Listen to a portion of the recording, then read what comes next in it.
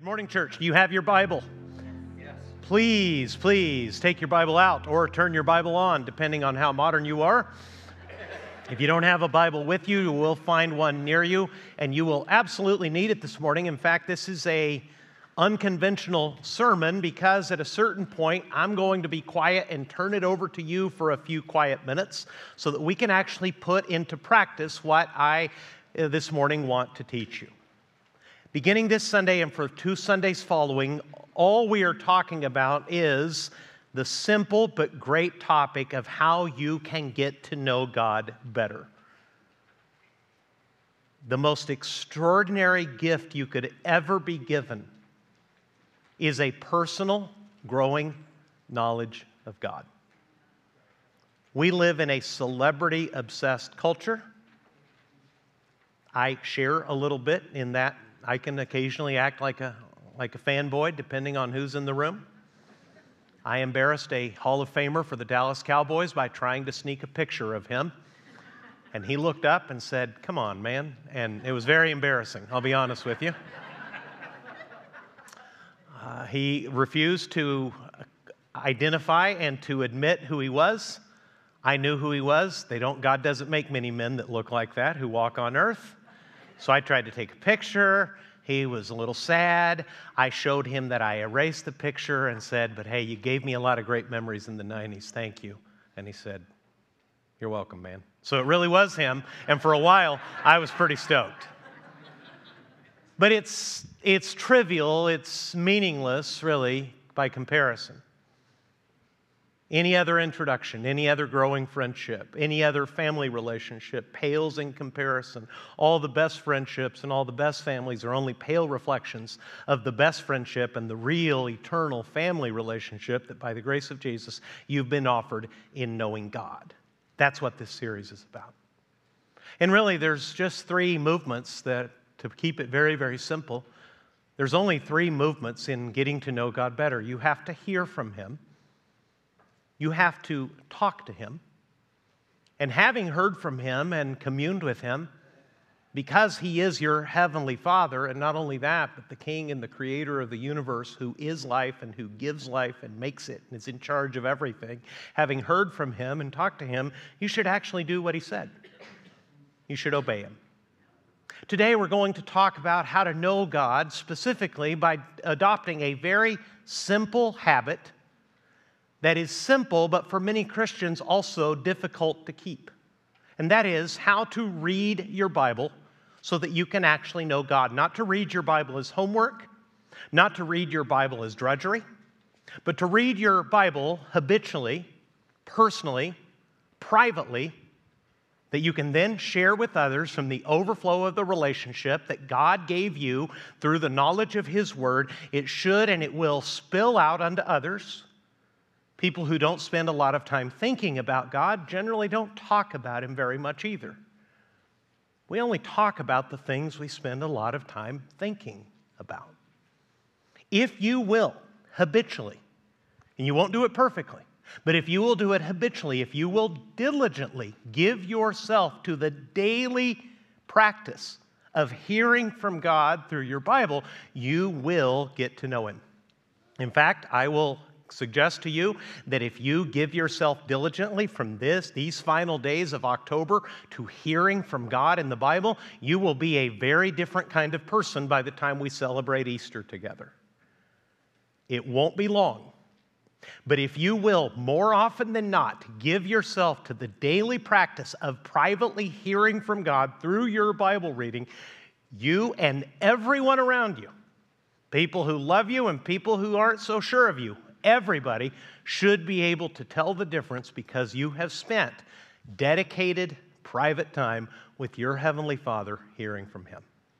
So really just 4 things to share with you, and the first is this. You need to pursue the God-given blessings of consistent Bible reading. And to show you why Scripture reading and why Scripture itself matters so much, there's no better place for us to go than to the center of your Bible in Psalm 119. Please look with me, Psalm 119. And I want you, when you arrive there, it's in the middle of your Bible, I want you to thumb through Psalm 119 And notice how long it is. You hear the hum of recognition? How many verses does it have? Somebody tell me. 176, and the reason for that, and it's dotted with strange words over different paragraphs. This is a Hebrew acrostic. Those strange foreign words over every paragraph are the letters of the Hebrew alphabet. That's why it's so long, and the first line of each verse begins with the letter above it. It's a memory aid. It's poetic. It invites people into the fullness of God's Word, and it's long on purpose to poetically communicate something that God's Word is complete and has a great deal to teach you, and will take you, as you're going to see as we read together, will take you through every season of life, every emotion, every hue, every note of music. Exhilaration and joy and happiness too deep for words, and also crushing loneliness and sadness and sorrow and fear. It's all found in the world, and because God cares about this world, it's all found in His Word as well. And the first thing you need to do is to pursue the blessings that God has personally promised if you will only give yourself to reading His Word and hearing what He says. And I have really good news. That's a simple thing, and you can do it. And in fact, nobody can keep you from it.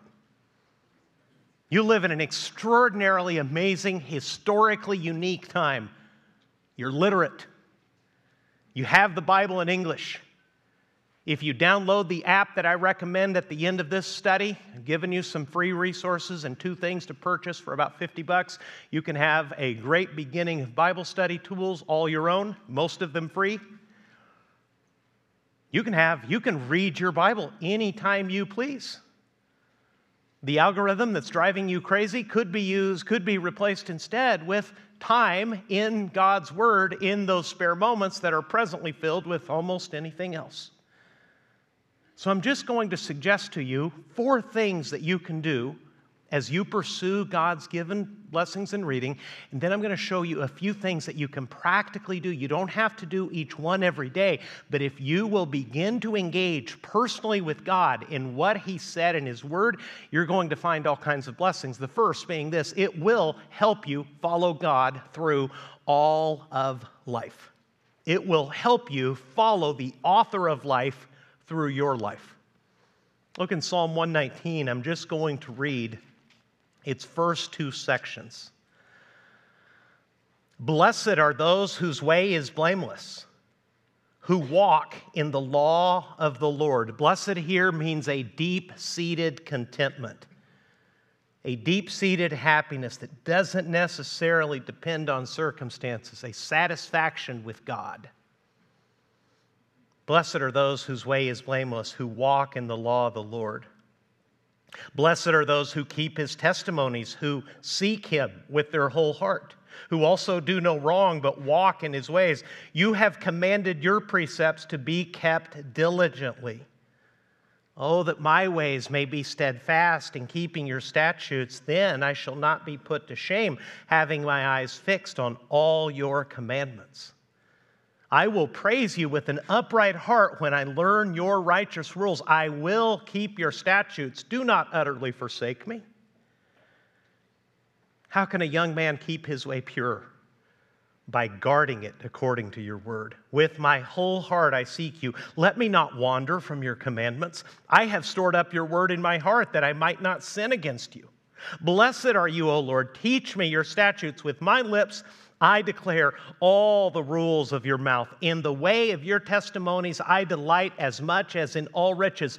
I will meditate on your precepts and fix my eyes on your ways. I will delight in your statutes. I will not forget your word. Let me show you how this particular portion of poetry works. Did you notice how many synonyms Psalm 119 uses to refer to Scripture? Verse 1, the law of the Lord. Verse 2, His testimonies. Verse 3, His ways. Verse 4, His precepts. Verse 5, His statutes. Verse 6, His commandments. What's going on here? Well, repetition is boring, don't you agree?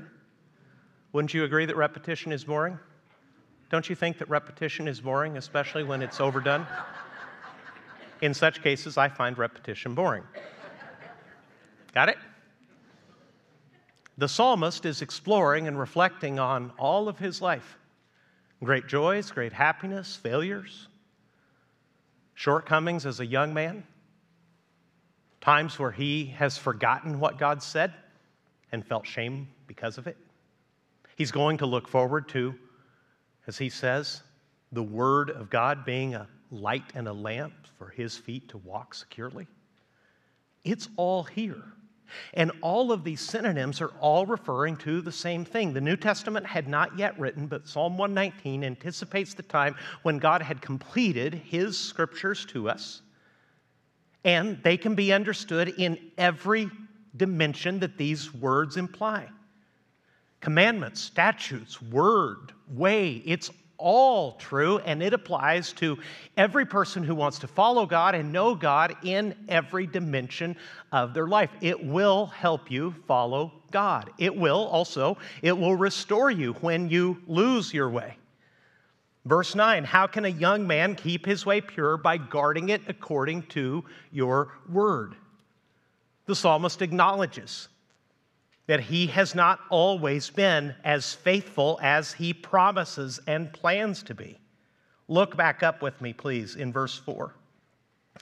You have commanded your precepts to be kept diligently. Oh, that my ways may be steadfast in keeping your statutes. Then I shall not be put to shame, having my eyes fixed on all your commandments. The psalmist says, if I can keep what you said in front of me, I won't go through the shame of disobeying you and those consequences. I've been reading that little handful of verses I just read to you for decades.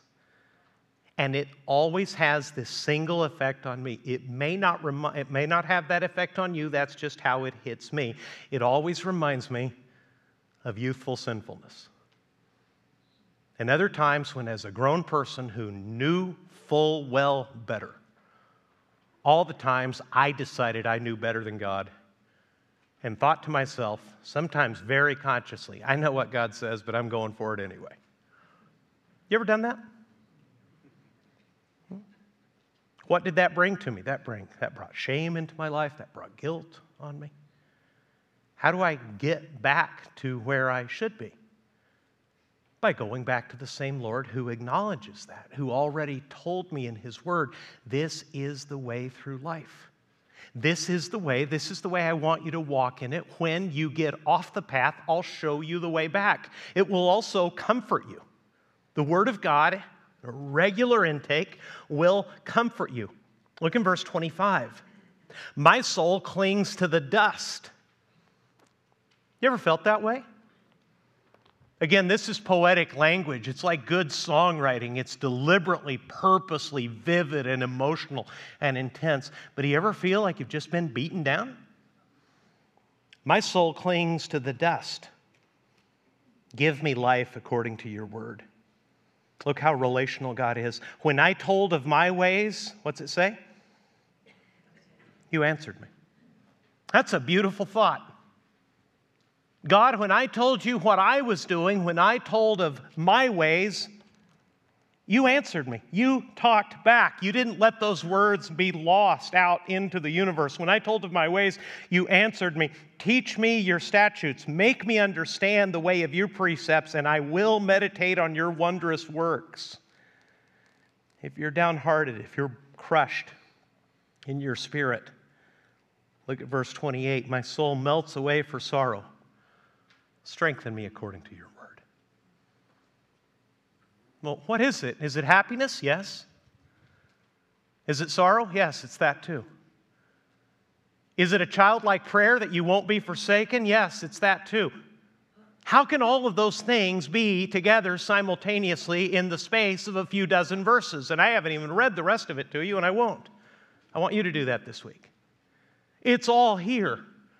There's nothing you're going through that God doesn't know and care about. He loves you so deeply, so intensely, so faithfully, that he actually sent his son to become a human being. and live and obey Him in your place, to trade His obedience and His righteousness for your disobedience and your sinfulness and mine. And all of that is told in His Word. It will show you the way through life. It will get you back on the path when you stray. It will comfort you in deep agony, and it'll help you keep your priorities in order as well. Look in verse 36.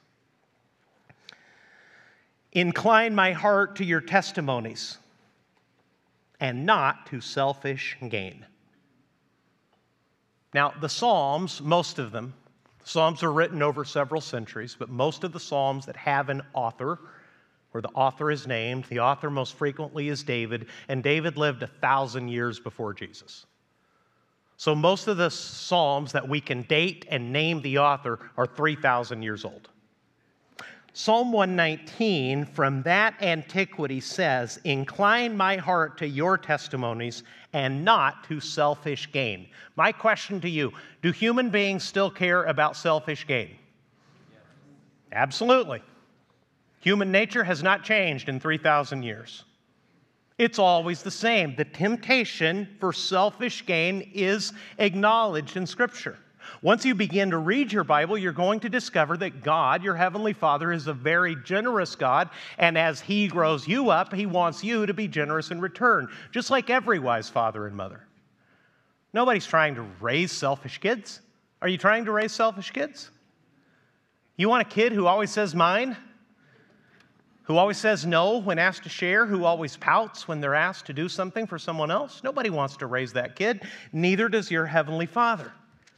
And you're going to see that theme running all the way through the Bible, and a hint of it is here in verse 36. Incline my heart to your testimonies and not to selfish gain. Selfish gain is a permanent, chronic human temptation to displace God. Then verse 37 says, turn my eyes from looking at worthless things. You ever tempted to look at worthless things? Now, again, this is over 2,000 years old. Do you think it's gotten better or worse in terms of our interest and ability to see worthless things? Much worse. You have, same as me, a permanent distraction in your pocket or purse all day long. This is a great prayer. Turn my eyes from looking at worthless things and give me instead what? Life in your ways. See what the world, the flesh, the devil, your own forgetfulness would have you do is waste your life, not by doing evil things, but by simply giving your time and energy and vision away to things that don't matter at all. Worthless things. Not even evil things, just worthless things. Things that won't even matter later that day, much less in eternity. That's the temptation. That's why there's this constant refrain of exposing the world's priorities and a request instead, give me life in your ways. That's why the daily time that you spend with God is so important. The world and the devil would have you believe that if you come to church and maybe you're in a small group, you can think of those as meals. And hopefully they're well prepared, and hopefully they're nourishing to you. You'll just come to church, hear somebody teach the Bible, hear your small group leader open the Bible, maybe jump in a little bit in the discussion. So you've had 2 good spiritual nourishing meals a week. And the rest of the week can be given away to airy, worthless junk food. What kind of shape would you be in physically if you only actually nourished yourself 2 out of 21, 22 meals a week? You'd be in danger. You would be far under your God-given capacity of enjoying life physically. The same thing is true spiritually. And here's the best thing about Scripture. Scripture, according to Jesus, will take you to Him. Scripture will take you to Jesus. I want you to read the Bible with me now in John chapter 5, verse 39. Let me set the scene so you understand that Jesus is speaking, and He is speaking to people who knew the Scriptures, knew their Hebrew Bible, our Old Testament, in a way that you and I can't even literally begin to imagine. According to tradition, the most accomplished of these scholars in Jesus' day might have actually known the Hebrew Scriptures in their entirety by heart. Now that seems like a fiction. That seems like you made that up. I'll remind you, ancient cultures were given to orality. In other words, their cultures and traditions for centuries and millennia were passed on in stories and things that people remembered. And the Hebrews not only had that context around them, they were a devoutly literate group because God had given them His Word in writing. They treasured writing and reading, and along with that, they treasured memorizing and remembering and thinking and pondering, what the Bible calls meditating. So Jesus is speaking to men who knew the Old Testament in a way that no one alive does. And here's what He told them. You search the Scriptures because you think that in them you have eternal life. Anything wrong so far? Is it good to search the Scriptures? Is it good to have an expectation that you will find life in them? That's what we've been reading in Psalm 119, right?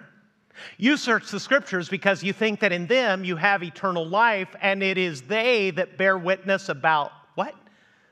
Me. And here's the trouble. Verse 40. Yet you refuse to come to me that you may have life. You understand what they had done wrong? All their searching of the Scripture had led them to the false expectation that if they knew the Scripture alone, they would have life. Jesus says the Hebrew Scriptures point forward to me. The trouble is not that you don't know the Scriptures. You do, but you don't believe their main focus. You don't understand their central message. They bear witness about me, and the fatal tragedy is you refuse to come to me that you may have life. A.W. Tozer, a great pastor in Chicago in the 1940s, explains that God did not give Scripture as a means unto itself, but as a means for you to know Him. You can know the Bible deeply and not have it make a single difference to you if you don't enter into the personal knowledge and loving obedience to your Heavenly Father. I can introduce you to friends of mine who went to Ivy League divinity schools and studied with world-renowned professors, sometimes as their research assistants. They knew practically everything the Bible taught and believed not a word of it. And in all their knowledge, they missed life. So you, on the contrary, when you sit down with your Bible later today or at a minimum tomorrow morning, as soon as you can pay attention, remember that you're sitting with another person. God is spirit. Jesus remains incarnate, but He is presently in glory. He will someday return as He once came, but for now, you're in a personal relationship with God who you cannot see. But He's no less real. So here's what you should do. Here's what will happen for me sometime tomorrow. I'll sit down with my Bible, lest I become a hypocrite and don't do a single thing I'm advising to you, which I plan very strenuously not to do. I'll sit down with my Bible after a great deal of coffee, and I'll have coffee with me as well. Because it's a personal relationship. And this may be praiseworthy or blameworthy, but I can't pay much attention to people in the morning unless there's been sufficient, strong coffee. So I'll sit down. Finally got an amen out of this crowd. It took 30 minutes, but here we are. So then I'm just going to quiet myself, and I'm going to remind myself that this is not a textbook and this is not a homework. God, who gave His Word in writing, is actually willing to speak to me through it. His Holy Spirit inspired it, and His Holy Spirit will also illuminate it and explain it to me. So I'm going to pray to God and say, I'm here. And I might even tell Him a little bit about myself, which He already knows. If I'm especially tired, I'll tell him that. If I'm discouraged, I'll share that. If I'm grateful for things that have happened here in the church and my family, I'll share that as well. And then I'll just say, help me pay attention. And I'll start reading. That's what I want you to do. I want you to have a daily plan. I want you to make an appointment with God. That's where it all begins. You're dealing with a person, so you actually have the privilege of putting God, think of the audacity of this, you can put God on your calendar, and He'll show up. He'll always be there. In fact, Jesus promised to be with you every day until the end of the age. And you need to keep that appointment because according to Jesus, the time that you will spend there is more important than you realize. Matthew chapter 4, verse 4 says this, "It is written, man shall not live by bread alone, but by every word that comes from the mouth of God." The context here is Jesus Himself, God incarnate in the person of Jesus Christ, is being tempted by Satan. And to deflect and defeat temptation, Jesus actually quotes Scripture, and He says this, man shall not live by bread alone. Bread matters. Bread is a stand-in in the ancient world for food. Man will not live by food alone. Man will also live by something else, by every word that comes from the mouth of God. And may I suggest to you, many Christians are physically well-fed and spiritually starving. You need to see it as a meal. And the single reason that most Christians are not avid, regular Bible readers, I'm convinced, is because they're perfectionists. I don't want a show of hands because that's not the point. I just want to ask as a point of reflection. How many of you made a New Year's resolution to read the Bible? No hands. No looking at each other. We got enough marriage counseling and mentoring going on here without starting something in church, okay? How many have all kind of broken that commitment? Got to Leviticus and kind of trailed off. That's perfectionism. Let me help you with that. If you're ever so busy that you miss a meal, do you then say, well, I missed lunch, I guess I'll skip dinner too? Well, skip dinner, lunch, I guess I'll have breakfast. I guess I'll just give up eating. Does anybody ever do that? No. You miss a meal, you plan the next one with a little more gumption, with a little more intensity. You make demands. I didn't have lunch. Let's go to the good tacos. It's not Tuesday. I don't care. I didn't have lunch. Let's go big. Have that attitude with your Bible reading. If you miss something, don't get down on yourself. Just get right back to it. Have the next good meal you can. And here's what you should do as you read. You should ask questions as you read. Questions like this. What am I told to do? What am I forbidden or warned against doing? Is there a promise here for me? And sometimes that promise is given by direct instruction where God explicitly in writing promises something to you, or that promise may be made by example. You may be shown, for instance, the raw honesty of David to confess his sins and receive the promise thereby that if you're honest with your sins the way David was with his, you'll receive his forgiveness and you'll receive again the joy of your salvation. Is there, finally, something that you can do to put this into practice? What can I do to put what I'm reading into practice? This, friends, asking questions of the Bible as you read it, not just to read without intelligence as a parrot might mimic words, but actually sitting down quietly, and if you get 5 verses and enter deeply into relationship with God with a very small portion of God's Word, that's a good day. You heard from Him. He made you sit up straight.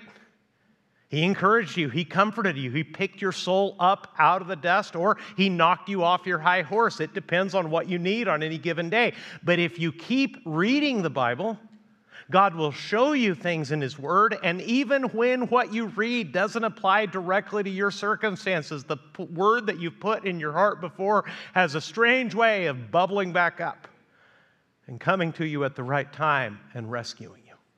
This is the prayer and Bible reading connection. As you pray, you ask God for things. You confess things to God, and you give thanks to God. Let's practice. Open your Bibles again in Psalm 119 if you've lost your place there. And I just want you to read through, beginning in verse 1,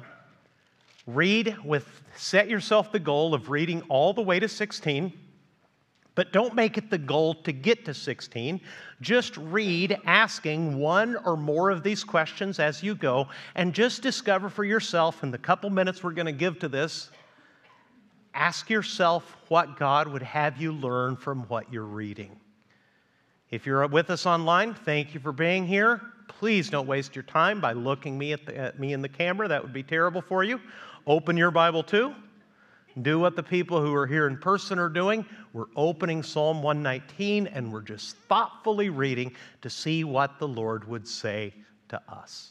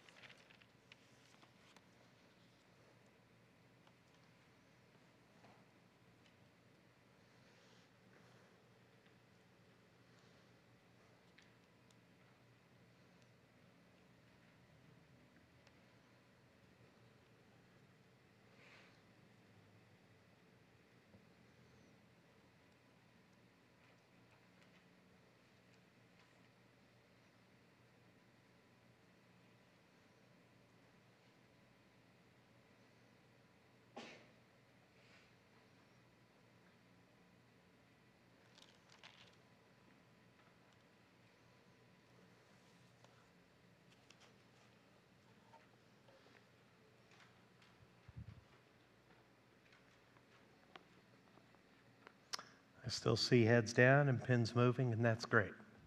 I want you to carry that into tomorrow. How might this work? Well, I've been looking at verse 16. I will delight in your statutes. I will not forget your word. And that made me think. As a pastor, am I delighting in what God has commanded? That's what statutes are. Do I delight in it? It's a question I ask myself. It pertains to me and to other pastors, maybe not to you. Is it something I delight in? Or something I dig into to have something to teach to others? Both are good. Delight is better. You can dig into something to make a presentation, taking no delight in it. People who go to insurance seminars do it all the time. Okay? They're doing a job. There's not much delight, generally. And if I was thinking, if I delight in what God said, of course I won't forget it. You don't easily forget things that you delight in. I've been with people, quite a few now, all these years of pastoring, on their deathbeds. They always talk about their children. If they have any memory left at all, if they've left any health, any cognitive ability at all, they don't really talk about the house that they spent so much time and money on. They don't mention their career. They talk about people, and they talk about the people they delighted in. That's what the psalmist is after here. God, you've spoken. It's a commitment. He's not even saying that he presently does it. Notice that. I will delight in your statutes. This is a resolve for me. This is a commitment I'm making. So my prayer might be, Lord, if I discover that I'm more a student than a man who takes delight in what you're saying, please forgive me. And as I study, give me delight in it. Whether I teach it or not, whether you show me something that's entirely for me, that's not meant at this time to be taught to anybody else, help me delight every time I open my Bible. And friends, you won't, because you're a human being and you're easily distracted. And your heartbreak and your physical pains may pull you away from the attention that God deserves. Just stick with it, please. Don't wait. Keep going back to Him. It's the consistency, it's the daily walk that will make all the difference. You have an amazing privilege. Anytime you open His Word, God will be there to explain it to you, to open it up to you. Nobody else will make that promise to you. The most devoted spouse, the most obedient, loving children cannot make you the assurance that every time you want to hear from them, you can and you will, and that what they say to you will be perfect. You just have to stick with it. And perfectionism is the enemy. My wife and I have had over 3 wonderful decades together as husband and wife, and we've had some great dates, and our second date was absolutely terrible. By mutual agreement, it's the worst date either one of us had ever had, except in her case, I think I come in second, because she actually had a guy throw up on her when she was in high school, and I'm so grateful for that guy, because he's got the #1 spot on lock. We just had a bad time, and here's why that happened. It happened because of me. I didn't really know where we were going. I got lost on where I intended to go. There's no GPS back in those dark ages, so I went to somewhere else, and that turned out to be a dingy dive of a nightclub, not the restaurant that I thought it was. And then we ended up at one of those restaurants that nobody goes to, that you just end up at. And the music was so loud that I had to shout. And by this time, she's sick of looking at me and hearing from me anyway.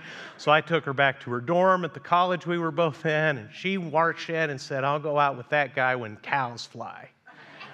Which is why somebody gave us a wooden cow mobile that hung in our kitchen our first few years of marriage. Why am I telling you that story? Because that personal encounter was not great, and it was all my fault. If you have an appointment with God that doesn't feel so great, it's not Him. He was there. And that's not to bring any shame or guilt to you. It's to give you the confidence just to keep showing up. And if you can't pay much attention to Him, what do you do when you stop paying attention to somebody and kind of drift off? If you love them, you kind of snap out and say, I'm sorry, what'd you say? Good friend of mine, really great preacher, actually. Well-known preacher, sent me a meme yesterday which gave me great comfort. It said, "My wife said, 'You're not even listening to me, are you?' And I thought, that's a strange way to start a conversation." And I'm so glad he sent it to me, because that kind of, it resonates in our house, on my side. God will always listen. And if you don't listen and you can't pay attention, just snap out of it and get back to Him as soon as you realize that you're drifting. And understand, if you keep struggling with that, He knows you and loves you. He made you. You're His child. He knows how sin broke you. He knows your physical and mental ailments. There's no judgment with Him. All condemnation was poured out by the grace of God on His Son, Jesus Christ, who didn't deserve it, so that He could treat you with perfect love and faithfulness and goodness for the rest of your days. Just keep the appointment. While you're there, please memorize some of it. Don't just read it. Memorized at least some of it. Psalm 119, verse 11 says, "I have stored up your word in my heart that I might not sin against you." If you will not just casually read, but you'll make the effort to put His word securely in the center of your being, which is your heart, the center of your life, you will then not sin against God. Here's a fourth and final thing you can do with the Word of God. You can meditate on it. And meditate in the Hebrew Scriptures has this strange idea of murmuring or talking to yourself or mumbling. It's a guy that's so consumed with something that he keeps turning it over in his mind and talking about it and talking himself through it. That's the idea, that it's not just a casual reading, but maybe if something really grabs you, if God shows you something to correct you, to bless you, to encourage you, you take that into your heart, you memorize it, and you spend the rest of the day thinking about it. Psalm 119, verse 15 says, I will meditate on your precepts and fix my eyes on your ways. It's a commitment. I'm going to keep thinking about it. I'm going to keep pondering. I'm going to think about how I can obey this. I'm going to think about what you said, and I'm going to keep my eyes on your ways. This may all sound very cognitive, very mental, but it's not. It's extremely practical. Look at Psalm 119, verse 23. Even though princes sit plotting against me, your servant will meditate on your statutes. Here the psalmist portrays himself as someone who's oppressed, who has the authorities after him. They are conspiring against him. What's he doing? He says in this verse, I'm going to think about what you said. I'm going to keep, as they plot against me, when they come against me, I'm going to spend my time thinking about what you said. And the very next verse says that your word is his counselor. Now, I've had that experience. We lived for many years outside of the United States, first with my mom and dad, and then with my wife and kids. And the government was generally nice to us, but not always. There were a few times where the authorities made a decided, menacing turn against us. And that's why that psalm is in the sermon. It came to mean a lot to me because it gave me the confidence, the security, not in myself, but in God, when they were after me, to keep quiet and to think about not them, but my Heavenly Father and all the things that He had promised. Simply put, friends, you can read the Bible without knowing God, but you can't know God without reading the Bible. Let's get to know Him better together. There's resources right under that sheet for $40 or $50 if you have it. You can buy a couple things in the physical world, a study Bible and a book that'll teach you how to read the Bible. There's a wealth of online, digital, free resources that I've sent you there. And guess what? You're part of a church family. You have pastors and deacons and small group leaders who love to learn the Scripture and love to share it with you. Do not walk this way alone. Let's get to know God better together. You pray with me, please.